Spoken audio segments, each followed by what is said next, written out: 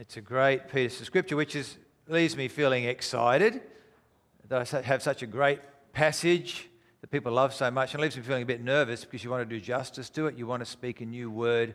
You want to be faithful to God's word. So I am going to ask for help, as I always do, but I'm feeling it particularly because it's such a simple, beautiful, and yet deep, true passage. Let's pray. Father God, open your word to us by the power of your Spirit, we pray. Lord, maybe we even see it with new eyes, see it for the first time, see the wonder and the promises of Jesus, and help us, Lord, more than anything, to lay hold of those promises and to trust Jesus today. We ask in his name. Amen. When trouble comes, when you get afraid, the big storm last night, maybe. Actually, it was exactly this with the big storm last night. We're driving through Newtown, Erskineville last night, and the storm hit, and it was, I don't know what it was like here, but it was massive there. You could barely see. What do? Do you fight on? Can't see, there's water rushing down the rivers. Or do you fly, just run away and try and get inside and leave the car abandoned out on the road? Or do you freeze? Oh, we're not going anywhere. It's too hard to drive. Flight, fright, or freeze. You see it in animals. You see a cat and a dog. They come up to one another and it's, they freeze. What's going to happen? Is it going to be a fight? Is it going to be flight? Both of them, or will they just stay and freeze and eventually go their own way? It's not just animals, though. We see it in ourselves. Troubles come. Personal relationships. You're going to fight? You're going to run away? Or are you just going to... At work, when you're processing all the news, what do we do as society? When I'm on the road, when I'm dealing with the council, do I fight? Do I fly, or do I just freeze and hope that it will go away? It's an instinctive response, part of our nature, a response to anxiety, a response to fear, a response to threat, because we're concerned about our future, and it brings enormous stress. Whichever option you take, there is stress. And we live in a world of enormous stress, with anxiety is an overwhelming problem, now the biggest mental health problem in our country. People are trying to decide whether to fly, fight, or freeze, and they're not coping.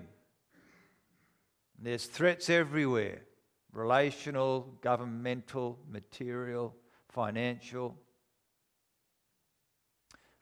Sometimes there is a better way than fight, flight, or freeze. We have a cat and a dog, Elvis and Moogie, and when they are together, they're chilled.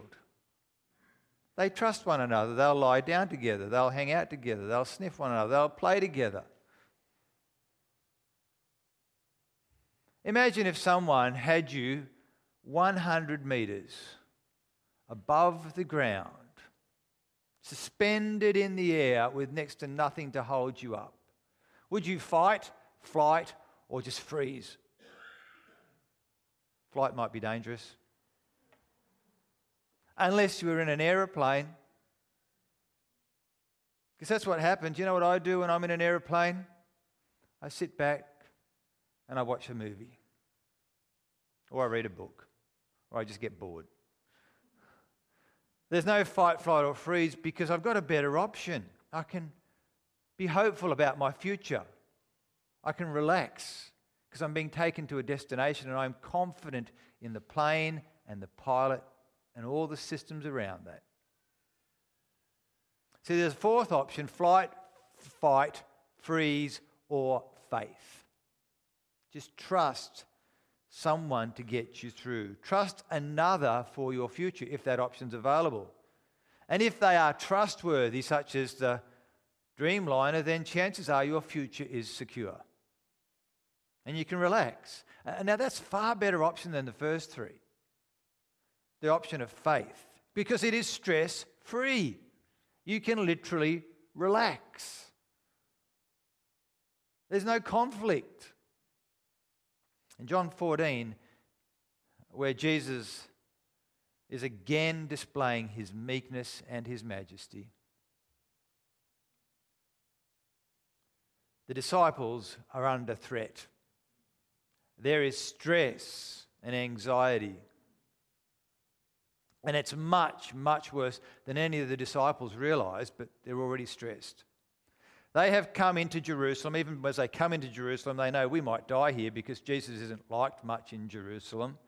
It's just before the Passover feast. Jesus has a meal with them and he washes all of their feet like something that only the lowest servant would do. And it's kind of weird. And it's like, what's going on here? And he says, one of you will betray me. And they say, who? And Jesus says, I'm going away. I'm going away. And Peter says, no, I'm going to follow you, Lord. I'll follow you. And Jesus says, no, you won't. You're going to betray me. You'll disown me, Peter. Love one another, guys. Love one another. What's going on? Peter's ready for the fight. He says, no, fight, Lord. Judas, he's already fled. Maybe the other 10 are just frozen. What? What's he talking about? Jesus says, I want you to take hold of the best option, a better option. I don't want you to fly. I don't want you to fight. I don't want you to freeze. I want faith. Do not let your hearts be troubled. You believe in God? Believe also in me. You trust in God? I want you to trust in me. He makes a magnificent claim, doesn't he? You believe in God? Well, believe in me. As if I am equal with God. As if your trust in God is the same as trust in me. Lean on me because I'm going to see you through in my majesty. I will look after your future. Don't be troubled. Don't be anxious. But why would they do that? What a statement to make. Believe in God. You believe in God, believe also in me. Imagine if I said that to you. What a joke. There are many risks in Jerusalem. Jesus has many enemies. He will soon be crucified. Only he knows that at this stage. But Jesus says, trust in me because your future is secure.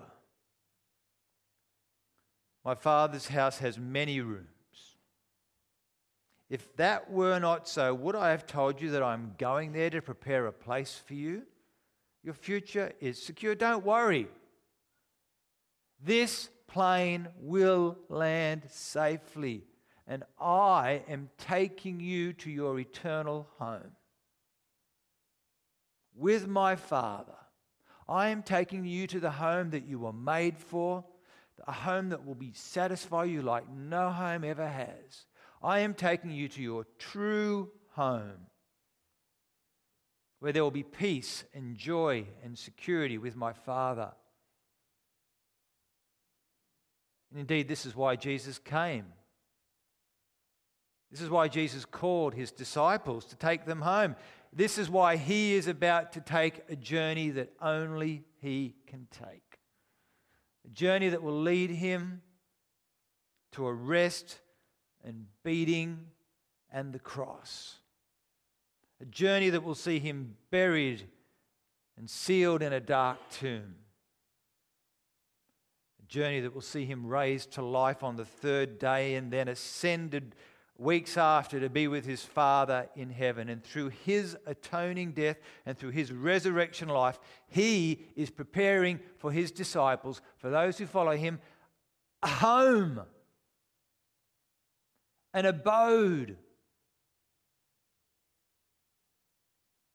with God, my home, my true home, my eternal home.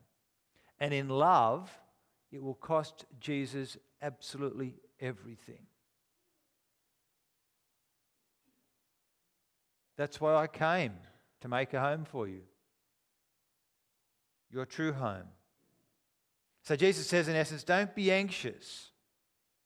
Get on the aeroplane, relax, because I want you to be confident things will turn out better than you could imagine. We're going home. You and me, says Jesus. We're going home. Trust me. I don't know if some Christians like to think heaps and heaps and heaps about the end times or what the future might hold and what the Bible says. Some Christians say, oh, don't worry about that. But let me tell you this. What you think about the end shapes everything. That's why the Bible talks about the end.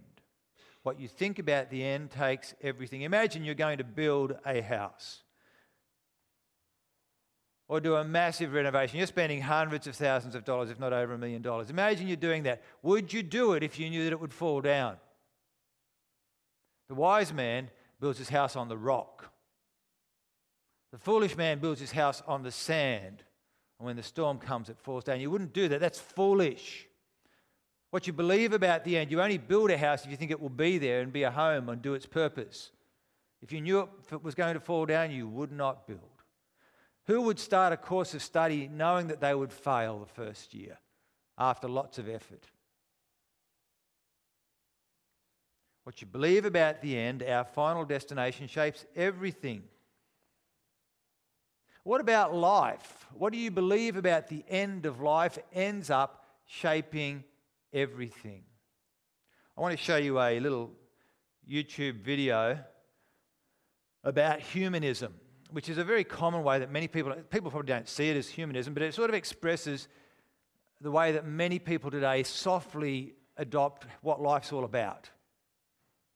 This is narrated by Stephen Fry, who's a bit of a staunch atheist, humanist, activist from the UK, comedian, actor. You've probably heard of him.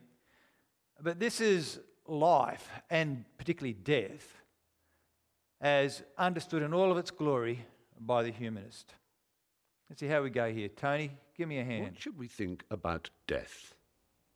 One thing we can be sure of is that we will die. Everybody will. Some people do not like the thought of this and don't accept it.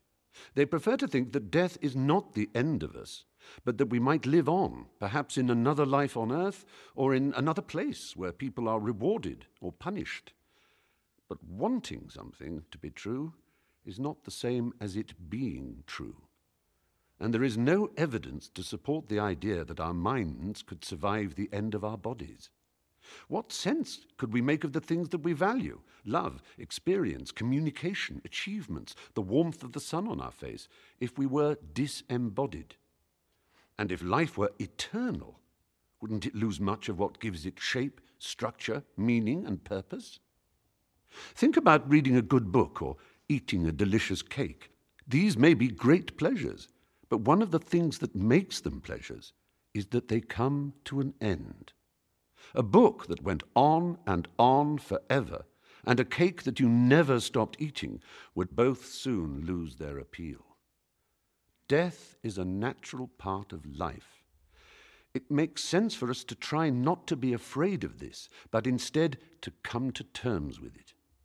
Then we can focus on finding meaning and purpose in the here and now, making the most of the one life we know we have and helping others to do the same, choosing good over evil without the expectation of reward in some other place. When we do die, we will live on in the work we have done and in the memories of the other people whose lives we have been part of. Our bodies will break up and become part again of the cycle of nature. The atoms that form us now will go on to form other things, trees and birds, flowers and butterflies.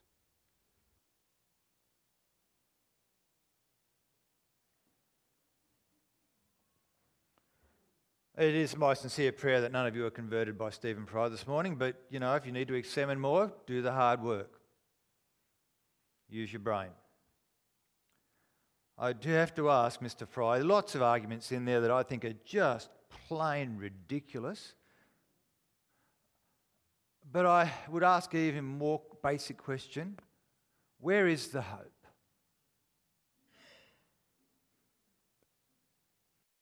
I think it's a denial of the reality. If you're going to have a worldview that says there is no afterlife, there is no supernatural, there is no God, there is no other, if you're going to hold to that worldview, will you please hold it consistently? And stop talking about all this Galagamban of purpose and meaning and hope, both now and let alone in the years to come. So I'm going to be pushing up daisies actually with my atoms as worms do their work through my body. Hallelujah for the daisies that will grow.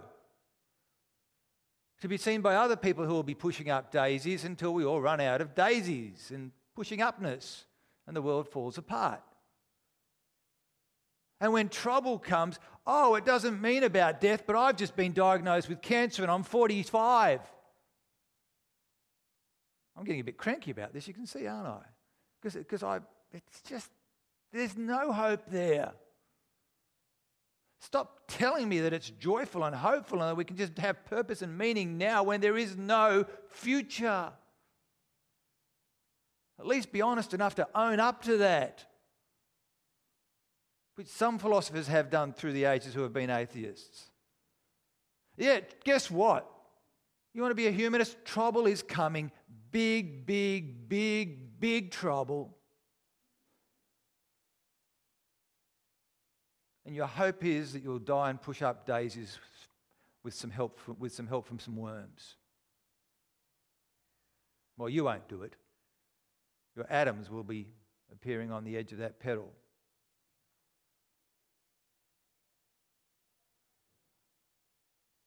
Jesus says, don't be troubled. Don't be anxious, because I have your future sorted. He says, trust me.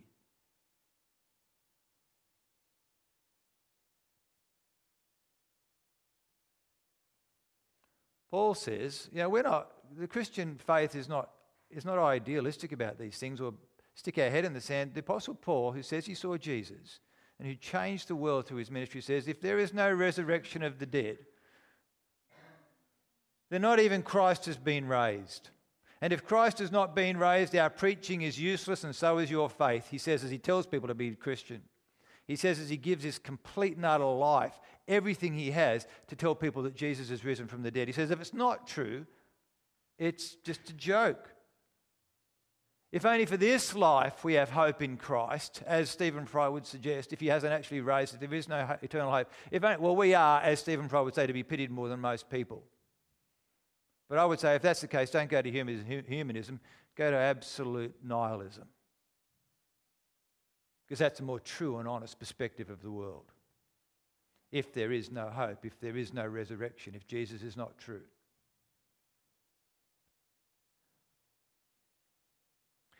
Faith in Jesus changes everything. It's not just pie in the sky when you die. It's not bury my head in the sand and hope. It is based upon Jesus and what he has said and done, based upon his resurrection.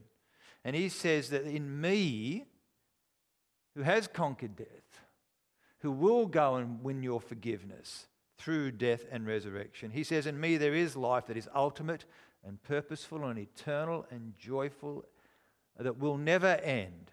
This nonsense about nothing ends. I want to live forever. I don't have a problem with my story going on and on. Netflix doesn't seem to have a problem with that either. I don't have a problem with my story going on and on and on. I find more joy. How could I be tired of having a wonderful relationship with my wife? That's somehow got to come to an end to be better? Nonsense.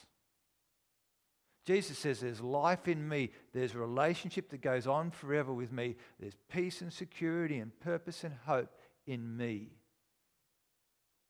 And life is therefore worth living because you have hope.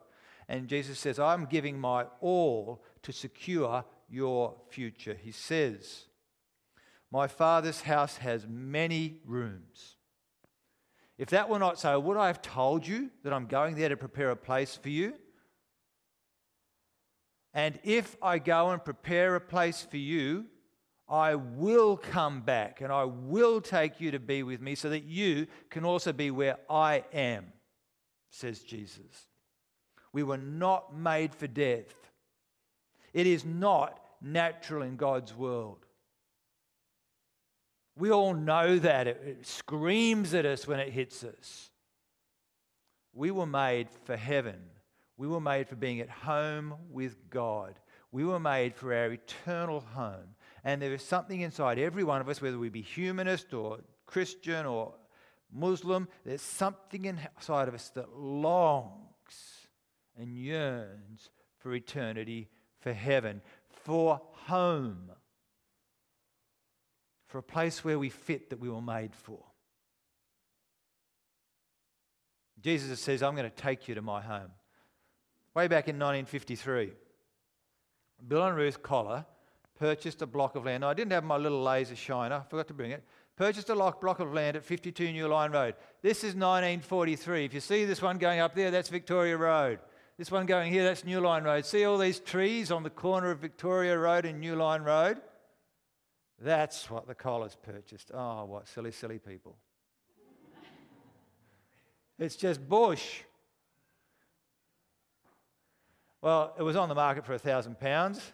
Because no one wanted to buy it because there were too many trees on it, they got it for $650. Oh, what a bargain. Well, the Collars picked up with all of its trees. And Bill, they were living with Ruth's mother at Concord, or occasionally up at Hull Road with Bill's dad. Bill would spend every Saturday down at 52 New Line Road. He started off by digging out every tree by its roots. Took about a day to dig out a tree. The tree would fall down, chop the root, the ball off.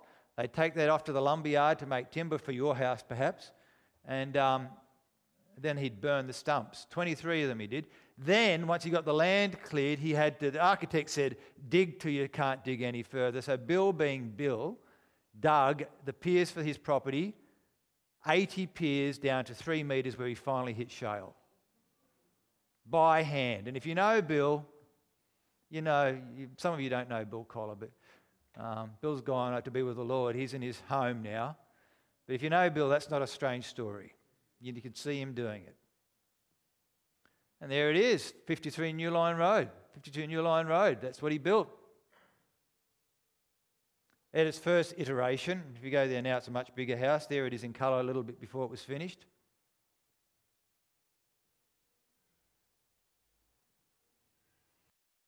Blood, sweat and tears, leaving the house. Ruth, he says, the house that I'm building with my father has 2 rooms. Now, if it were not so, I would have told you, would I have told you that I'm going there to New Line Road and leaving you every weekend to prepare a place for you? And he says to Ruth, and if I'm going and preparing this place for you, I'm going to come back, Ruth, and I'm going to take you to be with me so that you can be where I am, so that we can build a home together. That is why I'm doing this. That is why the reason for all the blood, sweat, and tears. I'm preparing a place for you. Of course I'm going to bring you home with me. This is for us. This is love.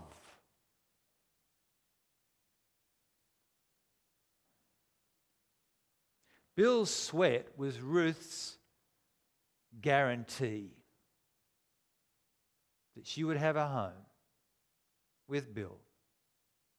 Of course he's going to take her. Do you think he's done all that work to sit in that little house by himself? Or look at it as a trophy? Jesus gave his blood, sweat and tears. It led him to the cross of Calvary. Jesus gave his life to prepare a home for you, so that you can return to God the Father and have your place in his eternal presence in your eternal home that you were made for. Jesus goes to the Father. Do you not think that he will come back and take us to be with him so that we may be where he is? Do you think it's not guaranteed after all that it's cost him to prepare this house? His majesty is made all the more majestic in his meekness of service, in his sacrificial love. So we can trust him our servant King. In Jesus Christ, our future is secure because of all that He's done to prepare a place for us, our home in heaven. I didn't put 2 Corinthians 5 in. I did bookmark it. Paul says, we know that if the earthly tent we live in is destroyed, we have a building from God, an eternal house in heaven, not built by human hands. Meanwhile, we groan, longing to be clothed instead with our heavenly dwelling. Jesus says, come with me. Come with me. He says to his disciples, you know the way to the place where I am going. I've been showing you. I've been teaching you. But Thomas, probably the only one to speak up, he's confused. Thomas said, Lord, we don't know where you're going, so how can we know the way? Which is quite a fair statement. I tell you, come to my house afterwards. After church, you're welcome at Mike, just come down to my house. But I don't tell you where I live. If you don't know where I live, how are you going to know the way? So it's pretty basic. Lord, I don't know where you're going. But Thomas has missed the point, because they do know the way. Jesus has spent years showing them the way, that He is Messiah, that He is Saviour, that He is Lord. And so we have this clarification. Thomas, I am the way and the truth and the life, and no one comes to the Father except through me. We're not going to the shops, Thomas. I'm talking to you about your eternal home. I'm talking to you about life with my Father. I'm talking to you about hope that will last. I'm talking about home. I'm the way home. And I'm the only way home, where your soul will be calm and I will meet your need and you can just live by faith. I am the way. Jesus says, do not let your hearts be troubled. You trust in God, you believe in God, believe also in me. I am the way. So what we believe about eternity, it's not pie in the sky when you die. It changes everything about life today. Because we then, if we have a security about our future, we can live by faith and not fight or fly or freeze and be overwhelmed by anxiety, but live by faith. You cannot be too heavenly minded. You've heard that phrase, too heavenly minded for any earthly good. You cannot be too heavenly minded. You can be too impious. You can be too religious. You can be too impractical. You can be too theoretical. You can be too much in the head and not enough in the heart. But you cannot be too heavenly minded. Knowing where you're going, know that your future's promised, it's secure, and I'm going to live by faith and trust in Jesus every day. You cannot do that too much for your joy.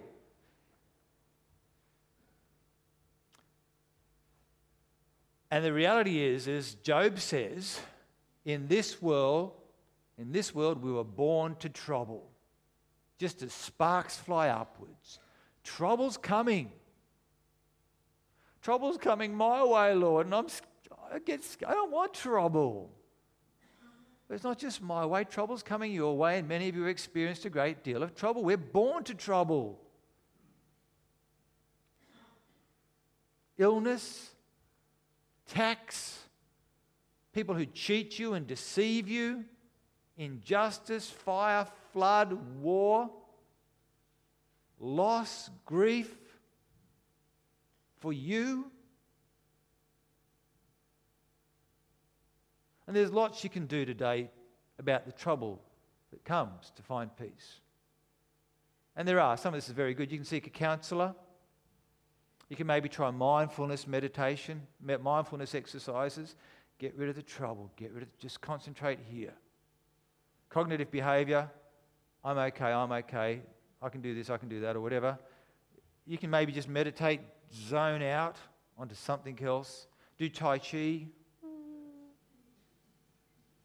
every day in the morning. I know some of you do. Do some exercise. Maybe even something like Buddhism. There is no pain. Pain doesn't exist. The world doesn't exist. Just be in the moment. Crystals, maybe they'll help, I don't know. Maybe like Kramer from Seinfeld. Serenity now! Yeah, serenity now! Serenity now! Or maybe you'll be like what Stephen Fry might say, purpose now, meaning now. Yes, I know I've got cancer and I'm only 45 and I'm probably going to die. Purpose now, meaning now.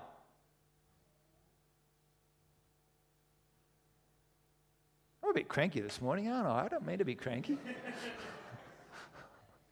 I like the light me. I was feeling light before I got up.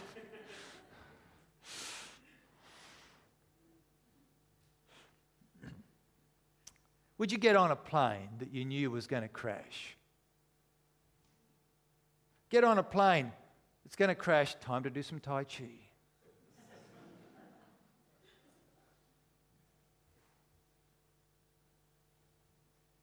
How about better than that, you get on a plane that's not going to crash? How about you get on a plane that's going to take you home?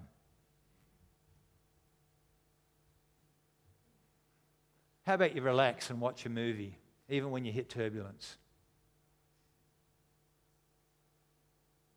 Does such a plane exist? Stephen Fry would tell me no. Well, here's what I would put to you. If God, if He exists, if there is a God, then He is ultimate truth. And if there is a God, a creator beyond, then He is ultimate life. He is the source of all life. The giver of life. And Jesus says, I alone am the way and the truth and the life, and no one comes to the Father except through me. And Jesus backs up His claims through resurrection from the dead and ascension on high, and He is King of kings and Lord of lords. And many, many people know Him at a deep personal level. He gives hope. He reconciles. He saves us from our sin and shame. He forgives us. He saves us from anxiety and stress and having to freeze, whatever, FFF. He gives us a better option called faith in me. He says, I'm going to go to the cross and bear your sin and shame, and I'm going to pay a price that you cannot pay, and I'm going to offer you forgiveness, and I'm going to offer you a new start that nothing else can offer.